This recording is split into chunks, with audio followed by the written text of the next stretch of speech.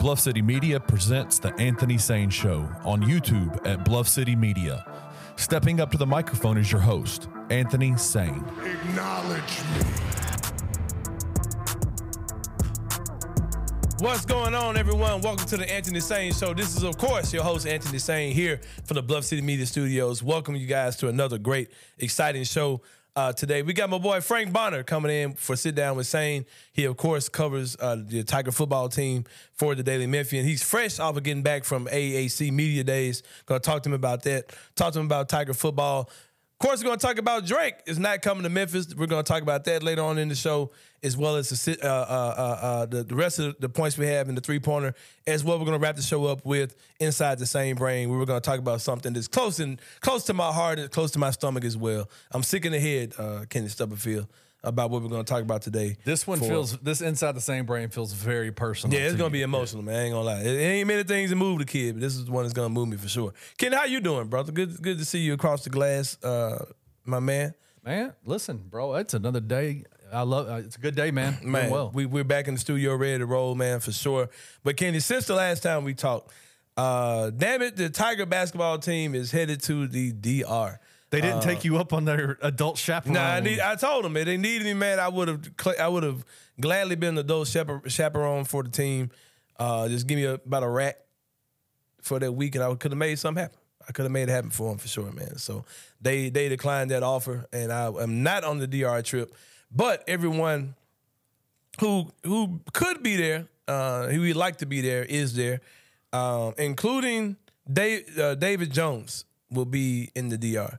He'll be there. Strange situation, man. I needed somebody who's in the mix, like yourself, Kenny Stubblefield, to explain this situation to me more. There was a post on Instagram from the Dominican Republic basketball team that had David Jones, Tigers wing forward, at the Dominican Republic practice. Is that where he's from? He's from? Yeah, he's from the DR. Okay. He is originally from the DR. Okay, and I'm just gonna say how I think this makes sense.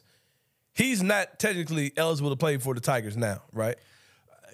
Because of the whole transfer it's a paperwork thing, right? Right. Like he's finished all he needs to do. It's a paperwork thing. So right now he's not cleared to play for Memphis. So they're basically kind of using that loophole to get him over there to get acclimated with the team. Well, I think he's already going to play. I mean, I think he's going to play with the Dominican national team. No, he can't play for the Tigers, I'm saying.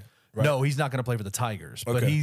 But he is a good enough player to where the national team brought him on board. So that's why he's there right now. Right. So he's going to play against the Tigers. Yes. But just like I said, this is a way for him to get implemented with the Tiger team. Well, I don't know. I mean, I don't know what the behind the scenes stuff is. Are they going to bring him into the resort where they're staying at? Is he going to share rooms? I don't know what the deal is. Well, it's not to prevent them from kicking it with him. Is what I'm trying to say. Yeah. No, okay. yeah. Yeah. So they'll get him down here. That's going to be interesting to see. We won't see none of this shit because it's not going to be on television. Don't even get me started. Shout out to whoever's going to be holding up a phone for hours. Yeah. Hey, we have somebody in the Discord that is actually a Grizzlies and Tigers fan who lives in the Dominican Republic. Oh, wow. Who might be going to those games. It's okay. There shouldn't be any might to it. Is it a money thing? Because I'm sure somebody can.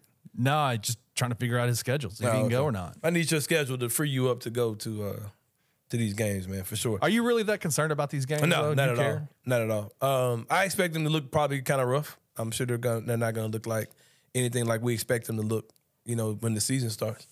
Plus, they're playing against pros, man. There are going to be some dudes over there. You got like two for sure NBA guys are going to be playing, man. And that's one for sure, Chris Duarte, who played real minutes for the Pacers. Since he's been in the league, and Lester Quinones. He's a player, man. Chris Duarte's a player. Yeah, and Lester's probably going to try to murder everybody over there. Everybody. You know what I mean? So I'm sure it's going to be fun for him. I think you were saying that, I was listening to On the Bluff today, and I think you were saying that Karl Anthony Towns is on the team, but you don't know if he's going to play. Or I mean, listen. No man. way he's playing, bro. Listen, bro. Stop screwing around with that stuff. Listen, he is playing for the Dominican national team. Mm-hmm. Will he play against the University of Memphis Tigers and no way, bro. with the Dominican national team? No. But how awesome would that have been? Jordan Brown versus Karl Anthony Towns could be fun. Karl Anthony Towns would give that man an 80 piece. Yeah, I think he would too, man. Don't tell Lee Alwyn that. Inside joke for the Discord, which you can also be a part of. So you can get the joke for $5 a month. You can jump into the Bluff City Media. Come be a part of the joke. The Discord, yeah, come be a part of the joke. Join the Bluff City Media Discord. Shout out to my boy Lee Alwyn, man, who's a very optimistic Tiger fan, to say the least. But yeah, but it's definitely something to be excited about, man. They got this DR trip for the guys to gain some, some camaraderie. There are certain moments in life that you can, kind of create a brotherhood, a kinship with your teammates. And I'm sure being in the Dominican Republic is, I know a lot of guys who aren't basketball players who have a kinship with the Dominican Republic. With the Dominican Republic, yeah. A lot of guy trips go down. Team building. Yeah. Sounds fun. And the whole gang will be there, including guys like Jordan Brown, Jaquan Walton, Jalen Young, who just got eligible, just got cleared, and Javon Quinley. They're all expected to be down there. Matter of fact, they are confirmed to be down there, I think. Oh, they're there now. Yeah, they're there. Yeah, man. It's going to be good stuff. Our boy Parth put out a video of them pulling up to the resort, and there's 12 guys there. Yeah. So whenever, like, certain jobs come open, like, people who know me kind of know what I do and what that entails, right? And some people call me a commentator, like I'm Mark Jackson or something. You know what I mean? Like they'll say that type of stuff, and that's not what I do. And some people think like I write. Some people think I work for the Grizzlies, like I write for them. No, not quite. I don't really write. I don't write anything at all. So, but whenever like certain jobs come open, like Tiger beat writers, stuff like that, people are like, I'll get people inboxing me, hey, this position's open. I thought you might be interested, and all that type of stuff. And I always talk about like I have no interest in being a beat writer, especially for the Tigers, whatever. And I like the Tigers. I love the Tigers, but I wouldn't want to be a beat writer, for the team. It's a different world, man. But I ain't gonna lie, man. When you getting flown out to the DR on somebody else's dime, shoot, and you got like plenty of free time, you know what I mean? Like, it ain't like you going over there to work in a warehouse, you know what I mean? You're going to watch a game for a couple hours, and the rest of the day is yours. You got to write a story, you got to put some tweets out, and the rest of the week is yours. You got 3 games, 2 days off. You got to shoot your stories out. Yeah, man. Shout out to the parts of the world and the Jason Munzes of the world for sure, man, who get to go out and... That's a good life. And shout out to Terry Davis, who he's saying he ain't out there, but I'm sure... TDZ? I'm sure my boy TDZ is in the place for sure, doing something egregious in the DR. It goes down in the DR, man, for sure. But yeah, I'm excited about it, man. Like I said, for those of you who will be out there streaming, I hope your guys' battery lasts. I'm not watching that shit on your phone, on Facebook, or whatever you decide to Ustream it. Was Ustream still around? I think Ustream is still around, but last time they did it on that, what was that live stream? Periscope. Periscope, yeah. And Periscope's dead now. Yeah, Periscope don't even exist, man. So, yeah. Facebook Live, I guess. It was like an old dude with some money who went last time. Oh, yeah. Was doing it. Yeah. And I want to say the guy got on and was like, people were saying they should do a GoFundMe or something. I don't know. Something they were saying they should do for him. I don't know. Yeah, man. It ain't that crucial, man. But that was a highly anticipated team too, man. That was the Wiseman team, right? Yeah. That was that was DJ. That was all those guys. Yeah. That was the Wiseman team, 2019. And I made a statement on Twitter, man, or X. Not damn all that.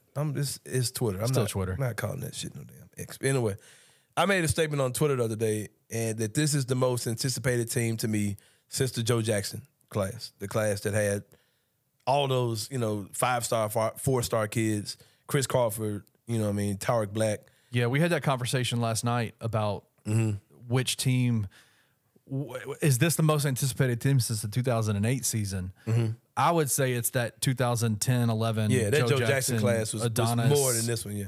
Yeah. Well, yeah. I mean that 2008, then 2011, 2010, 2011 compared to this year. This team, though, this is by far, I think, the most hype that Penny is going to have. Yeah. Legitimate hype. Easy. Legitimate hype. Yeah. Because that Wiseman team, we were just so giddy to see freaking recruits in here, man. The number one recruiting class in the Tubby nation. Smith, who was like, just, all right, hey, you want to play college basketball? I got a team. Come on, kid. Like, oh, okay, great. I get to be a D1 athlete. Yeah, I get to go. Look at this. Hey, Ma. Look at me, Ma. Yeah, no, that was. How did you do that, Johnny? You only play for the church. I know, huh? Old Tubby. For old Tubby.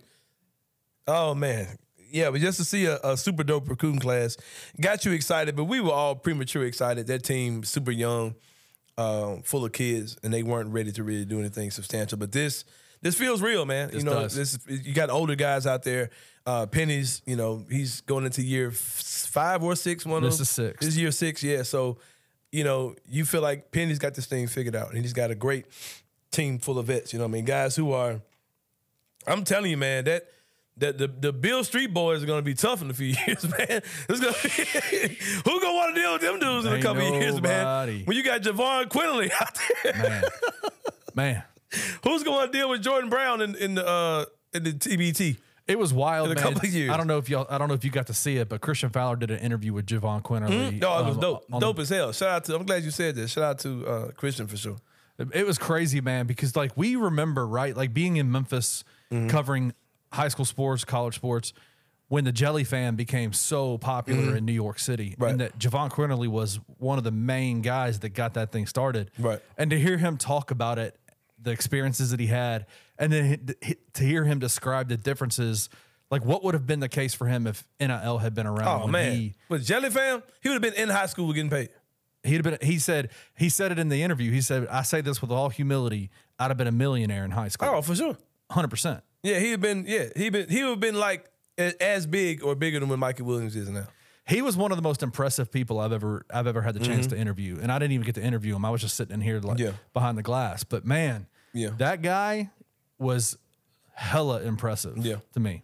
Yeah, man, for sure. And if you haven't seen it, check it out, man. Javon Quinones, we got the one-on-one interview with him and Christian Fowler, as well as Jaquan Walton. Both of those are available on Bluff City Media. And when we come back, we're going to have to sit down with Sain with my boy Frank Bonner from the Daily Memphian, who covers the Memphis Tiger football team. He just got back from AEC Media Days. We're going to talk about that and more here on the Anthony Sain Show. We'll see y'all in a minute.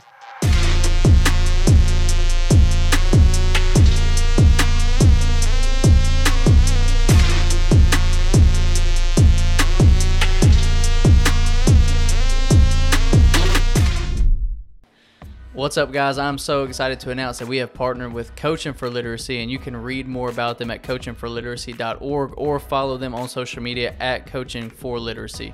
Your subscription to Bluff City NIL is 100% tax deductible because of our partnership together. Thank you for supporting Memphis Tiger student athletes and helping promote the monumental cause of childhood literacy.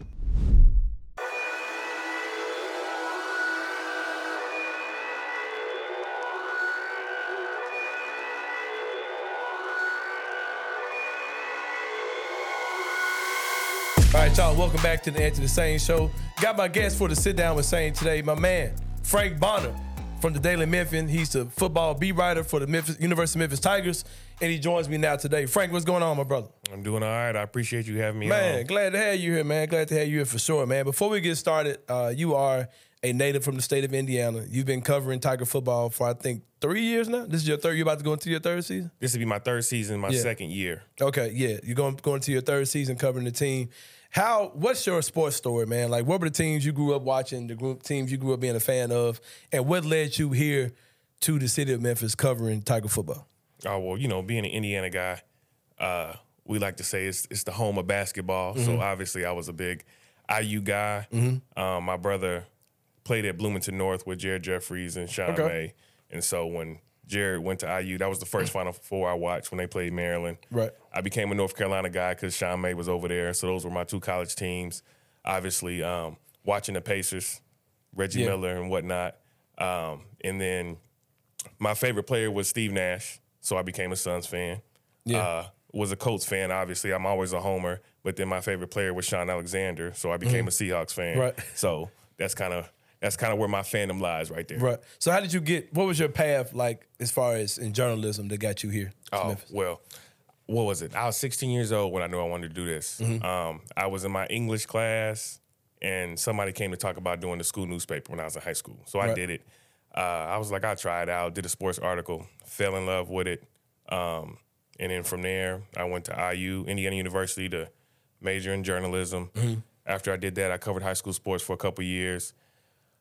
Couldn't get any jobs covering pro or college, so I went back to grad school at IUPUI, came out, covered Oklahoma State football and basketball for 2 years in Tulsa, Oklahoma at the Tulsa World, and then I landed here. That's what's up, man. Like you said, you've been covering the team for a while, always bringing interesting perspectives for the team, putting in the work as a beat writer. Been following your stuff for a while. Glad to have you in the city, man. Glad to have you here on the Anthony Sain Show.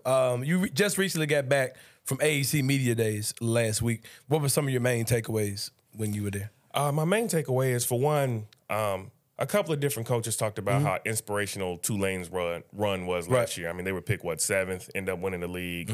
A lot of people mentioned that.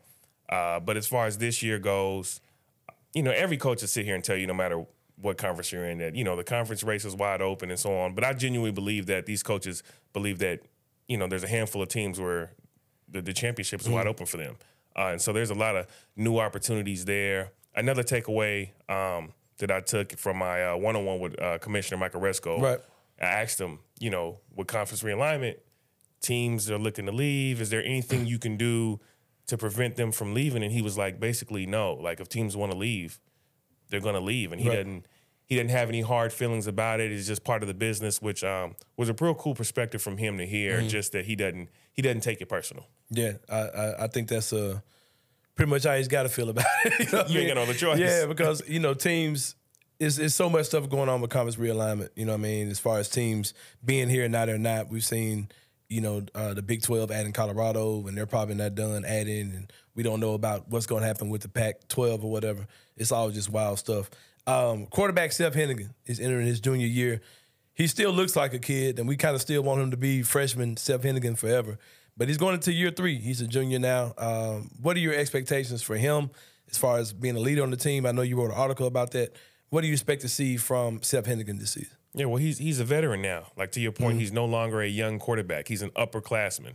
And honestly, because of the transfer portal and all that stuff, he's actually one of the most tenured players on that team, which is kind of crazy to say. Right. Him being a freshman, it seems like yesterday. But the step forward that he needs to take, if you look at the quarterbacks in this conference, right, people will tell you, Frank Harris, UTSA quarterback, and Michael Pratt from Tulane are probably the quarterbacks that you'll hear the most. Seth needs to be in that conversation with them. This is the year for him to be looked at as one of the top-tier quarterbacks in the conference going into his junior year, his 3rd year as a starter. And honestly, Memphis kind of needs him to be that if they want to take that next step and kind of bouncing back from those last 2 years. And so I think whatever young quarterback mistakes that you might have saw him make in his 1st and 2nd year, those all need to be gone. Yeah, I think I totally agree with you.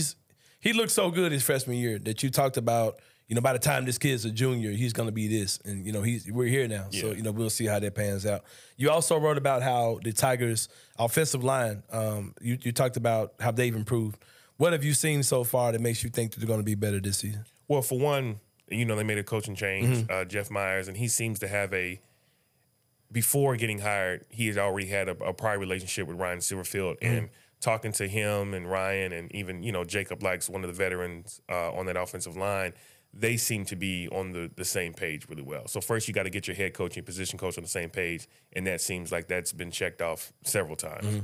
And then the interior, you still have your interior starters there. Right. Jacob Likes, Jonah Gamble, and Davion Carter. And then the left tackle position and the right tackle position is still up for grabs.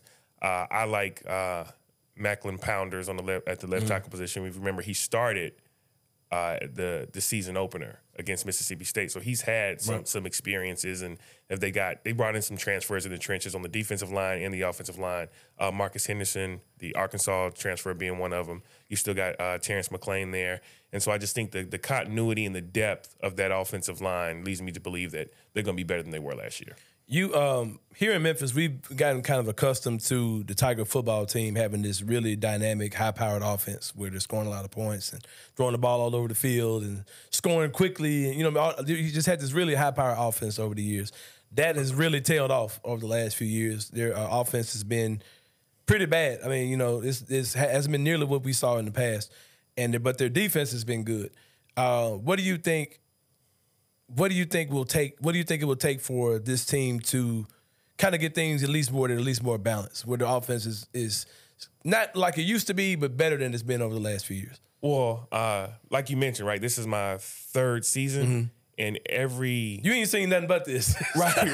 And every offseason, the main conversation has been, as far as the offense is concerned, is the run game, right? I know in the past you've had Kenny Gainwell, Tony Pollard, and they've had some solid running backs since I've been here, right?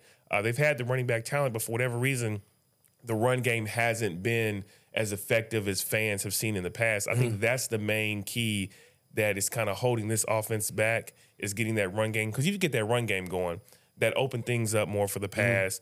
It takes a little bit of pressure off Seth Hennigan. He's got some new receivers, and he's got to get that chemistry. And the offensive line and that run game have to be strong for everything else to work. Yeah, I'm totally with you on that as well. And it could, like you said, with the offensive line getting better, maybe that can help, the run situation as well. Something else that you have to really look at with the whole team this year is that last year they were 4th in the conference. And Ryan Silverfield has gotten a lot of criticism over the years. What are some of your realistic expectations for him, and what a lot of people are calling a make or break year for him? I think with 2 or 3 games left in the season, they still need to be in contention for a spot in the conference championship.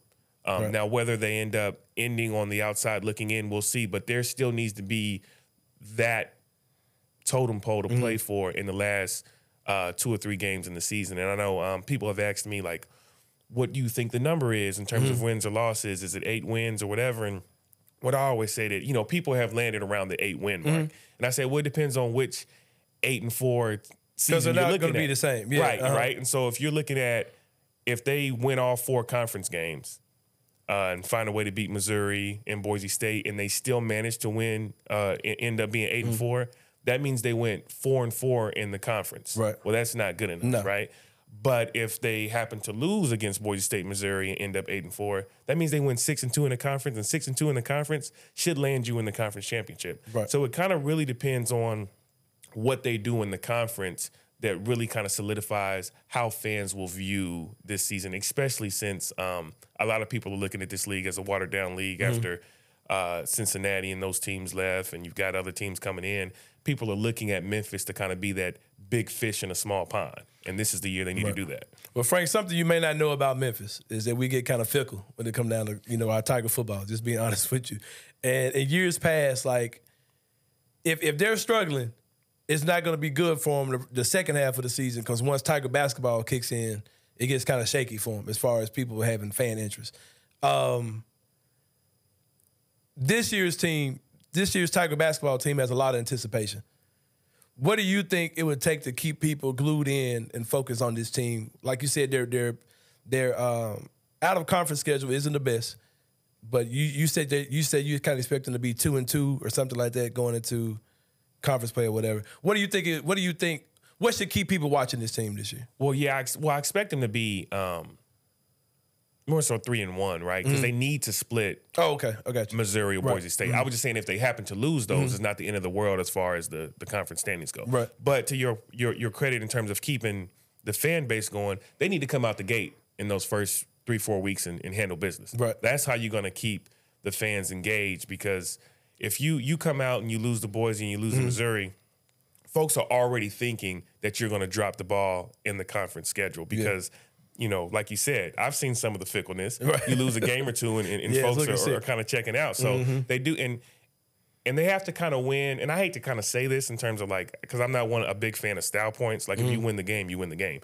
But Memphis does necessarily need to win in an exciting fashion in terms of looking like they are a team that you could get behind. And you don't want them to have to go down the wire every game and pull a win out of their behind. You want to see them kind of assert some of their dominance, especially against Navy and Arkansas State and obviously Bethune-Cookman. You want to see them look like a team that you shouldn't have stepped on the field with. Yeah, I'm with you for sure. It's going to be hard, though, man. Penny's got a nice thing going on over there. Well, I mean, it's hard to compete with a Penny Hardaway anyway. Yeah, as far as fandom goes. Yeah, so we'll see how that plays out, man. I'm pulling for them though. I'm pulling for Tiger football. They can keep the fans engaged. It might be the year, man. We need them to get it going. So we'll see. In the light of everything that happened with Northwestern in the hazing situation, just a nasty, terrible situation. Coach Silverfield shared some of his thoughts on their particular anti-hazing policy at the University of Memphis. You wrote about this as well. What were some of the things that he said about that, and what were your thoughts on it? Yeah, well, for one, I think when something like that comes out, every athletic director, every coach in the country is making sure that things are going right in their own home. I mean, you have to, right? And Ryan said that. He said that they don't shy away from talking about current events in the media. So when the Northwestern stuff came on, he addressed that with his team, and they talked about it. And the thing that I think is good for Memphis, and this was before the Northwestern stuff came out, just in terms of some of the stories I've done in the past on Matt Barnes and Tim Cramsey and the players talking about how much time they spend in the locker room with the players and just getting to know them and just having that player-coach interaction. Well, what that does is that allows the coaches to know what's going on in the locker room. And you may not be doing it to monitor them, but the fact that you are in there helps monitor what that looks like, what the fun, the so-called fun or the horse playing looks like. Is it going too far? And I feel like Ryan and the rest of that staff has a pretty good pulse on what's going on in there because they're in there so much. I talked to Jalen Allen, and he said that you see Ryan all the time, and Ryan feels pretty comfortable in knowing just the pulse of what's going on with that program. Right, for sure. Something else that you talked to Coach Silverfield about is the funding situation. The fund topic everyone is talking about right now is how the funds from the state going to be allocated between FedEx Forum, between Liberty Bowl. I call it the Liberty Bowl still. I know it's called something else, but we're not going to get into the small things right now. But no, Liberty's still in the name there somewhere. Yeah, Liberty Bowl, man. There's some other places in Memphis that we'll never stop calling them what they are too, what they used to be. Like, still people call U of M Memphis State, so it's just kind of where we are. What do you think? How do you think the funds should be allocated? Well, obviously, you talked about this with a couple other people on your podcast I've seen, and I think everybody's in consensus that you've got to take care of your professional team, right? But also the other part of that is the notion that 100% of the 150 to 200 million for the Liberty Stadium needs to necessarily come from this. I don't know if it does need to be that, right? Because usually from kind of what I know, that when a renovation like this happens, universities usually depend on a lead gift, right? A lead donor to give some type of money. Now, I don't know what that lead gift would be for Memphis, but you do anticipate some other funding away from whatever cut of the pie they're going to get here. So I think that does give Memphis a little bit of comfortableness in knowing that the money they get, it should be enough. But to your point, the Grizzlies have to be taken care of. We know kind of how things can, and you may know this more than I do. It seems like the Grizzlies and the city of Memphis have a good relationship, but you can see how that type of stuff can change on a dime when stuff like this happens, right? So as a city, you got to take care of the Grizzlies, and hopefully you're able to take care of Memphis in the process too. Yeah, we talked, like you said, we've talked about this with everyone who's came on the last few weeks, and you got to take care of the protein. I mean, it just kind of is what it is, man. Another big topic right now going around, everyone is talking about, is conference realignment, like we hinted at earlier. What do you think? Everyone, of course, is talking about the Big 12, and Memphis right now appears to be on the outside looking in as far as what can possibly go down. We've heard some information that kind of leads to Memphis is kind of in the running, but most people feel like Memphis is not going to make it in the Big 12 right now, and that teams like Arizona are going to get pulled from the Pac-12. An interesting conversation I've heard a couple people get into is should the Tigers program try to make a play and get into the Pac-12 if the Pac-12 is going to get poached to two teams? And the return that most people say is, well, that kind of feels like what the Big East was when Memphis got into the Big East a few years back, and then the Big East didn't exist anymore, and you're going to a conference that is probably going to get pillaged again. Do you think Memphis should stay where they are and try to plan for the Big 12, or should they consider a possible invite from a conference like the Pac-12 that's getting poached as we speak? Yeah, I mean, I think they should consider all options, right? Because it's not 100% guaranteed that the Pac-12 is going to continue to get poached. Now, that's what we think. But if you remember when Texas and Oklahoma left the Big 12, we were saying the same thing about the Big 12, and all of a sudden the Big 12 looks like they got stability. Yeah. And so we don't know what the other dominoes are going to be. But what I will say in terms of Memphis's chances to be in a Power 5 conference, the more chaos, the better it is for Memphis, right? The more team movement there is, because there's only, there's X amount of teams in the country, right? So when there's more movement going on, Memphis is going to be on the short list, you presume, of any movement. And so if they're a third on the short list, well, when there's movement and those other two teams leave, then Memphis is first. So, the more chaos, I think, the better. Yeah. And if the Pac-12 comes calling, you go, because there's no guarantee that you're going to go to the Big 12. So anybody who is reaching out to Memphis or wants Memphis, they've got to take it. They got to jump on it. I like that optimism for sure, man, because it does feel like it's like it doesn't feel like this is going to end now. It feels like everybody's going to expand to where everybody's probably got 16 teams. If that's the case, Memphis is probably going to get called up somewhere. And some soon wave that's coming. You know what I mean? It just, I like that optimism that you have for sure. But for the time being, Memphis is in the AAC. What do you think the best case scenario would be for them this season? Like, as far as on the field with football, what do you think the best case scenario would be for them? You mean, what do I think their ceiling is? Yeah, like if they're still in the AAC now, what type of optimism can you provide for them this season? Also, so competition-wise, being in the AAC, because there's two different conversations, right? In terms of the alignment, there's the money factor, right, and then there's the competition factor. The competition factor, the AAC is great for them, especially looking towards next year when you get that 12-team playoff, whatever, because they're in a position to where they should be able to compete for a conference championship, right? They should be in that mix with Tulane and UTSA. So I think they're in a good – and then if you look at their schedule, they don't have UTSA on the schedule. They play Tulane at home. They play SMU at home. And so the schedule shakes out for them well. And so they will have their opportunities to win games. And if you look under Ryan Silverfield in the past 2 years, when you look his past 3 years, his first year, they had a good year. They were in a lot of close games, and they won those games. These last 2 years, they were in a lot of close games, and they didn't win them. But the fact of the matter is, in all 3 years, they were in position to have opportunities to win games. And so I don't think that that's going to necessarily change this year. They just got to figure out how to get it done. Yeah, I can see that too, especially like you said, with UTSA and Tulane. Like, if you can just be in the mix with those teams, you're competing possibly to be in that playoff coming up soon. Right. So they just have to make sure they're at the top of the conference, which it shouldn't be that hard, man. You know, I mean, this Memphis program has been able to recruit at a decent level and to just, turn guys who might not be the best players into good players. So, you'd expect that they can stay among the top, in that conference or whatever. Since you've been here, what's been your favorite Memphis Tiger football moment since you've been here in Memphis? My favorite Memphis Tiger football moment. Now, this is I wasn't here in 2019 or anything like that. And so I guess the moment I will say is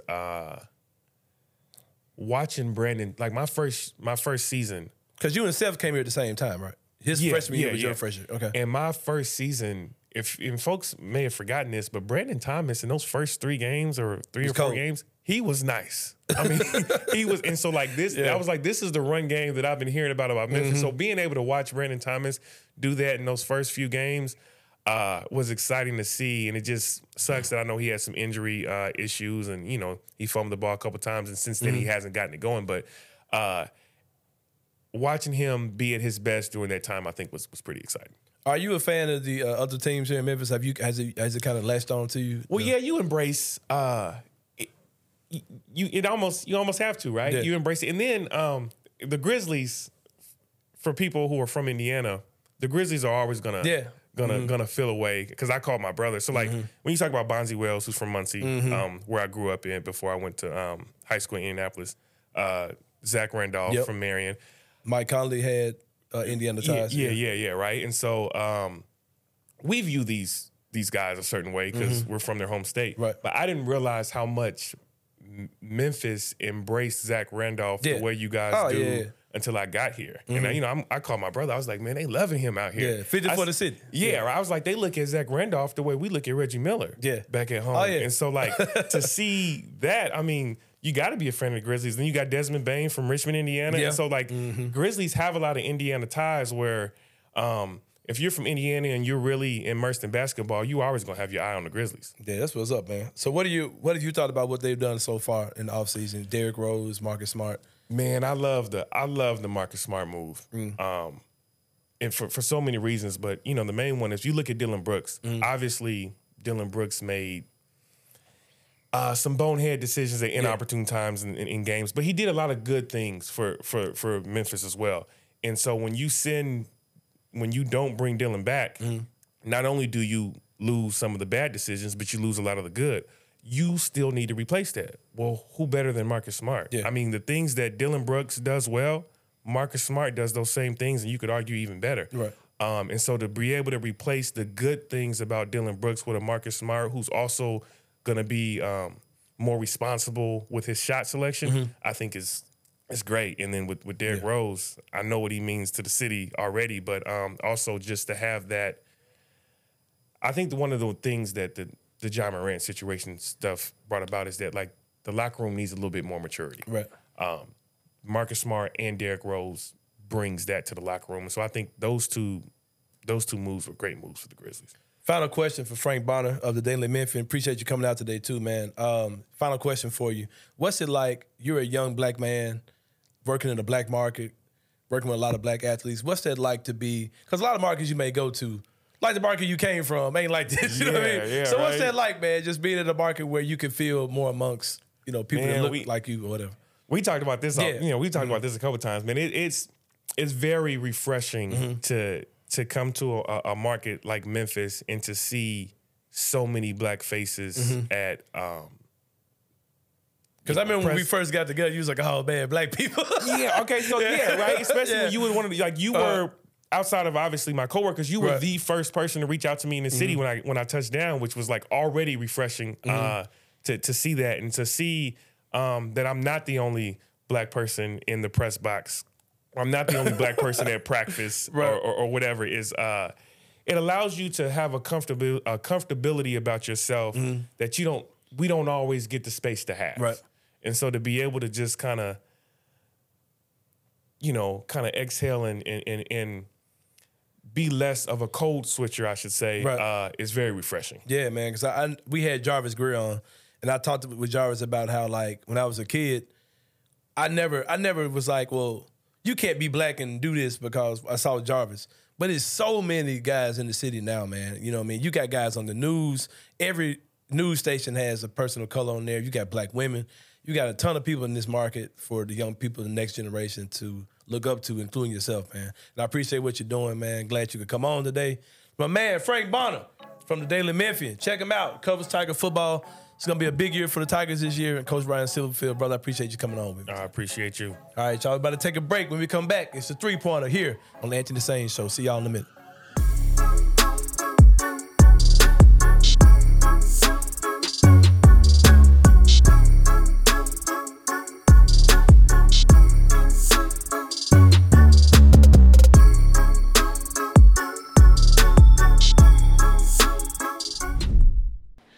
What's up, guys? I'm so excited to announce that we have partnered with Coaching for Literacy, and you can read more about them at coachingforliteracy.org or follow them on social media at Coaching for Literacy.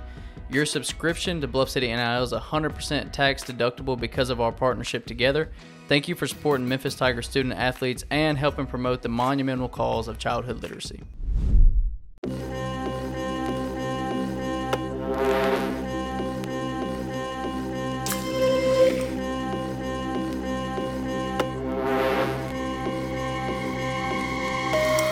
Welcome back to the Anthony Sain Show. Just wrapped up with my boy Frank Bonner from the Daily Memphian. Good interview with Frank, man. Frank's a guy that I met a few years ago, Kenny, for those of you who don't know, I created a group for the black men in Memphis who cover Memphis sports. And I think Frank had just moved to town. And I invited him out to a meeting we were having, man, and the brother just had a look of relief on his face because he was saying, like, you know what I mean? He was like, he was amongst people who looked like him, sounded like him. Yeah. And Parrish is a part of that group as well. Parrish is back in the back today with you while you're recording, and it's just great, man. It's just a great organization that we got started a few years ago for the black men in Memphis who, cover Memphis sports, man. Shout out to all the brothers over there, man, and guys like Frank who are out there just kicking ass. I want to shout you out though too, man. Like people have a misconception of who you are, Anthony.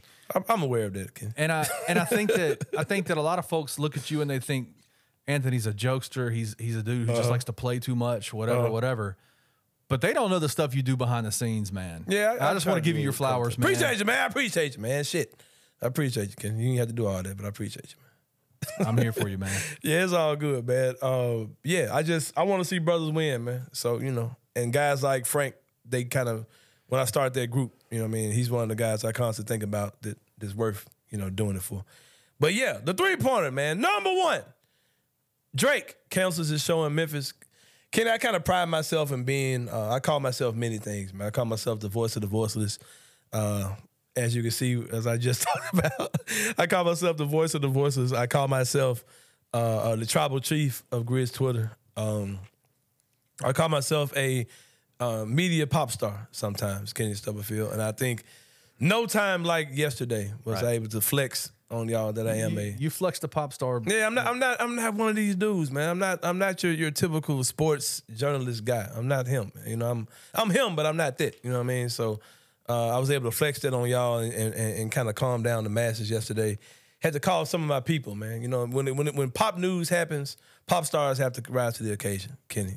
Right. That wasn't the sports journalist news yesterday I dropped on everyone. But I talked to the people at the FedEx Forum and got more detailed information about the Drake concert. They basically were saying that there were accommodation issues, that there were certain things as far as the set up and breakdown of the show that's supposed to be here on August 6th that prevented them from making that show happen. And just from paraphrasing and just my interpretation, this wasn't particularly said by them, but just me looking at the logistics of it all. You had a Milwaukee show that got pushed back a day. It was supposed to be on August the 3rd. It got pushed a day ahead to August the 4th. These concerts usually end 12, midnight, 1 in the morning, I'd assume, something like that. You're talking about probably, even with an immediate breakdown, you're talking about breaking down that show sometime off, which is going to be the 5th. You're talking about breaking down all, for hours, however long it takes on the 5th, getting this stuff down to Memphis the same day pretty much, having it set up for a show on the 6th where Drake has to come in, rehearse, all these type of things. I talked to other people other than people at FedEx Forum, and I heard different numbers because they said these are 18-wheelers that are coming, that would have to come down to Memphis, multiple. I was like, are you talking multiple like 8 or multiple like 20? They was like, no, think more like 40, 50. 18-wheelers have to go from Milwaukee to Memphis. So you can imagine a breakdown time if you got that many 18-wheelers worth of stuff that have to come down to Memphis. So it really sucks, man, because I'm a Drake fan. I will defend Drake probably to the grave. There are a couple things I won't defend Drake on if he ever gets involved in. But I am a Drake advocate for sure. I don't think that he has any. I don't think he's did any of this to slight Memphis. Like I said, I think this tour may not have been planned out very well because they're constantly making changes on the tour. They're constantly, they're realizing that certain things logistically that they thought were going to work aren't particularly working. And Memphis got caught up in a numbers game on that. It's very unfortunate. I would like to see it get rescheduled. It doesn't seem like that's going to happen, and the city of Memphis will miss Drake again. Can I add one thing to it? Yeah, go ahead, bro. As somebody who used to do tours across the country, not to that level. You weren't doing. We used to pack up my Acadia and travel across the country. You're right. But even with that, though, imagine. Yeah, I know how much work it took just to do that. Yeah. Right. I can guarantee you that Drake was not sitting up in Toronto in his big mansion that he has there, and he just decided, you know what, man? Screw Memphis. Yeah. That was a decision that was made way above even his head, right? Like, I'm sure he has the final say-so. Even his people have the final say-so. But I can guarantee you that decision was not made by Drake. And I'm going to tell you what I'm kind of tired of. I'm glad you said that, but I'm going to tell you what I'm tired of. All the negative assumptions, man, like, oh, they weren't selling tickets. Because I thought that's what it was because that's what people were saying. Like, people were saying the whole time that it was a ticket sale issue. And then when people were like, no, man, like, this show was selling good. This show was basically a sellout. And the people from the FedEx Forum said the same thing. It's not an issue with tickets. It also was not an issue with what the FedEx Forum can hold or anything structurally with the building. It seemed to me like it was strictly just a timing thing. Like things just got pushed back because of how long it takes to move from one city to another, breakdown. You're talking about 50 trucks You know, that's damn, man. Like, you know, this is Memphis. You know, we work in logistics capital of the world. Right. It's a logistics 50 thing. trucks. Yeah. That's a lot of stuff, bro. Yeah. It's a lot. So I can understand the whole thing. It sucks. I wouldn't go in regardless because I ain't, I just, you know, I ain't got it like that to drop off, you know, $500 to go see Drake. But I would love to have been there. And I hate it. It sucks for sure. But number 2, the NBA sent out a memo regarding Damian Lillard. This is wild stuff, man. This is a wild story, Yeah, man. I'm going to read a couple parts from that memo that went out. Recent media reports stated that Damian Lillard's agent, Aaron Goodwin, called multiple NBA teams to warn them against trading for Lillard because Lillard's only desired trade destination is Miami. Goodwin also made public comments indicating that Lillard would not fully perform the services called for under his player contract if traded to another team, basically saying he wouldn't play anyone else.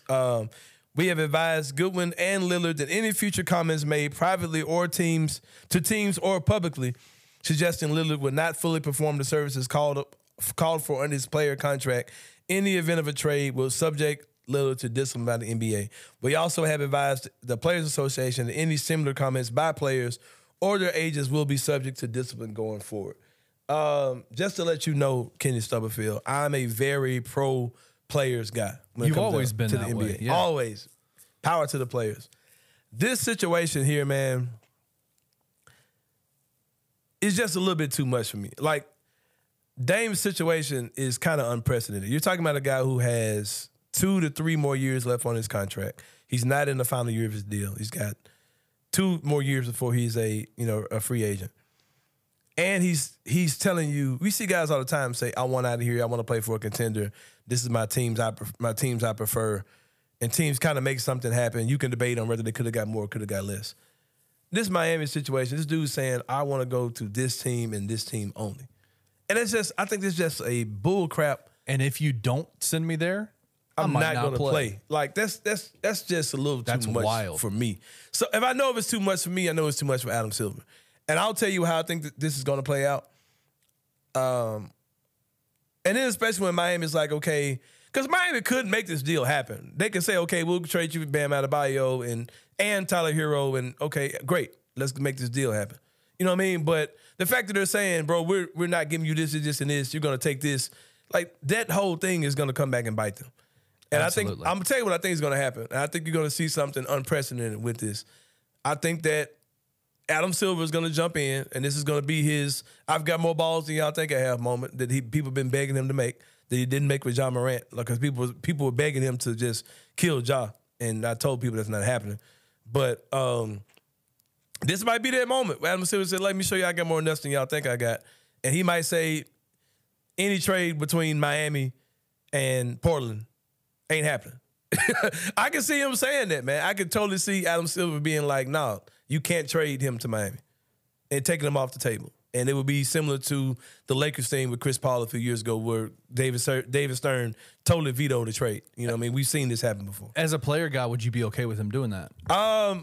For this particular situation, man, because I hate the Miami Heat like the way I do.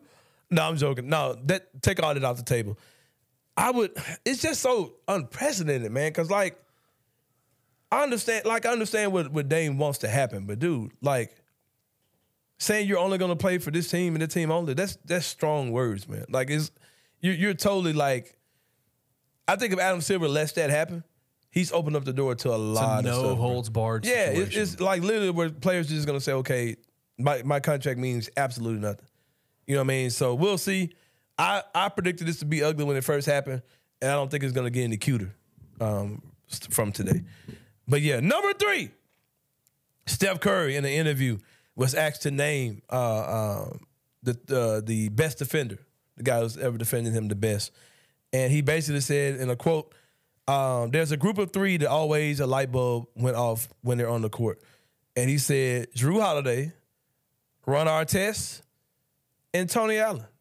The Tony Allen, the grandfather from the Memphis Grizzlies.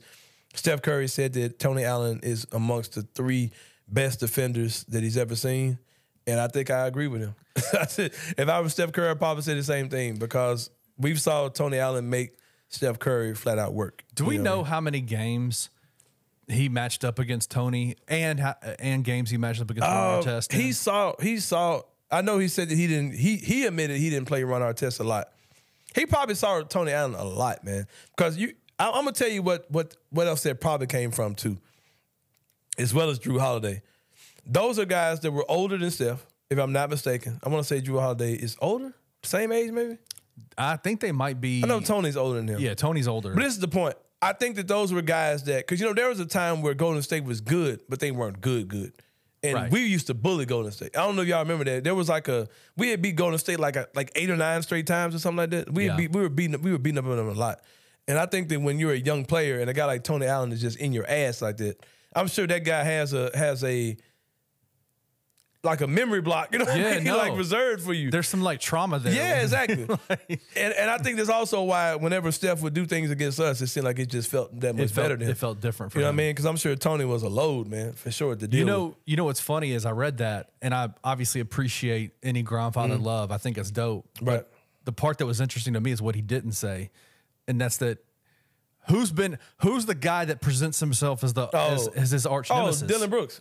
Dylan Brooks, yeah. Patrick Beverly, yeah. He didn't give props to none of them. He didn't give props to any of those dudes. He didn't give props to Pat Bev at all, and I think that is so funny to me, man. Because Pat got a podcast now talking about how he's the Steph stopper, the OG of the NBA. You put me on any team, we're a championship contender, that kind of shit. Yeah.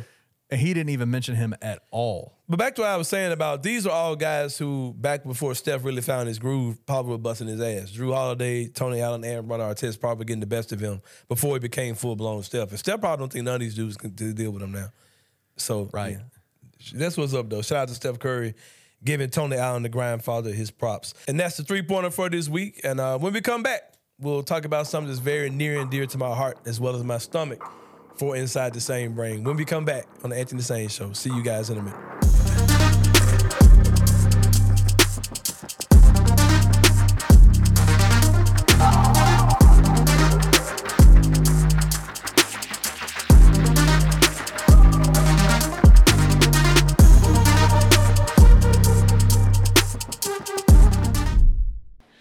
What's up, guys? I'm so excited to announce that we have partnered with Coaching for Literacy, and you can read more about them at coachingforliteracy.org or follow them on social media at Coaching for Literacy. Your subscription to Bluff City NIL is 100% tax deductible because of our partnership together. Thank you for supporting Memphis Tiger student athletes and helping promote the monumental cause of childhood literacy.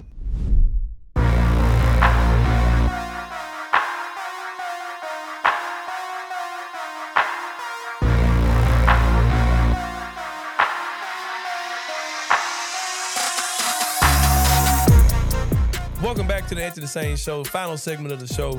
We call this Inside the Sain Brain, where I talk about something that's just been on my mind, Kenny Stubblefield. Typically, it doesn't have anything to do with sports, but this one is a very important subject to me. I was on Facebook the other day, last weekend, and I see a post that one of my favorite eateries, definitely a guilty pleasure spot, is a good hood eatery, is coming to a close, Kenny Stubblefield. I got a little bit of relief today when I read an article in the Commercial Appeal saying that what I thought was going to be, I thought it was gone. I thought the restaurant was gone already, but they said they're not closing until later on this year. It could be anywhere between 2 months to 5 months. Who knows? But it's only 5 months left in the year, so we're counting down. We know we're on borrowed time. And that place is Roxie's Grocery, Kenny Stubblefield. Kenny, have you ever heard of... So far, when it comes down to things that I wonder, with a white guy like yourself know about, Kenny. Right. You did know what season in the tub was. Yeah, you knew what that was. Yeah. You knew what Rotel was. Yeah. Yeah. It was something you didn't know. I can't remember what it was. There's a lot I don't know. But right now you're batting pretty well, Kenny. So, are you familiar with Roxie's Grocery? I am familiar with Roxie's Grocery. I've never been there. You've never been there? No. Well, Kenny, I'm glad you said that. We now have time. We will have to go check them out. We're going. It's an experience. The word grocery is used very loosely.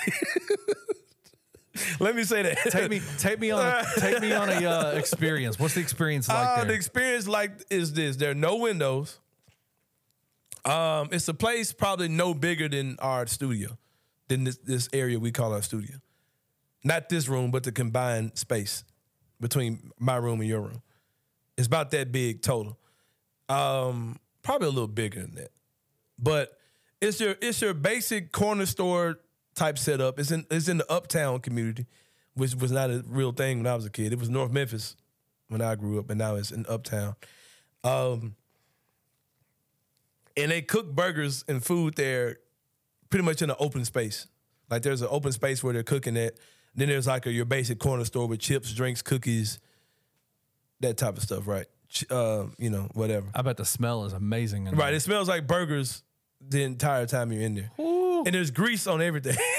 Okay. Everything in the store has a layer of grease on it. So you walk in, you smell it. You walk in smelling fresh. You walk out smelling like grease. You're cooking it out in the open. Like you're out. 100%. They're cooking burgers right there in front of your face. Yeah. Incredible patties, like beautiful pieces of meat that you see them kind of, flatten down or whatever. Super juicy burger, man. Huge burger. Fries are amazing. I've had people say their chili is really good. I've had nothing but their cheeseburgers. Nothing but their burgers and fries. I heard they got wings and all kind of stuff that's really good. But just a hood store, man. A lot of people will tell you it's the best burger in Memphis. I stamp it as the best burger in Memphis. Damn. It's major, man. It's serious. And when you go in, man, you would think that you're just gonna see a lot of, hood dudes in there, man. I've seen like important people, like people in there, like people who work downtown on their hour, on their hour break coming in there. And just usually a group of guys and older guys in the back like yard of the place, playing dominoes or just having conversations about this, that, and the other. And it's just, yeah, man, we going, bro. Like we going soon, man. I'm ready whenever you are. Because it's like there was a thing on Facebook, a meme one time that said that you and all the kids in your neighborhood went outside and played for the last time, but you didn't realize it was the last time. Ooh. You know what I mean? That's pretty dope. And that's how I feel about Roxie. Like I know that I'm running out of time with this place, so I would definitely go there as much as I can and get as many of those burgers. Who took you the first time to? And that's another thing too about Roxie. I'm glad you said that. Like I kind of heard of Roxie's, but I had never been until I was like a good and grown adult. Like probably in the last 5 or 6 years, I went for the first time because they were in some type of trouble about closing down not too long ago, but they stuck it out, man. It's tough. Oh, let me read this quote on there, too. Owner Floyd Red Miller said Monday that the family plans to close their restaurant later this year. A closing date has not been set.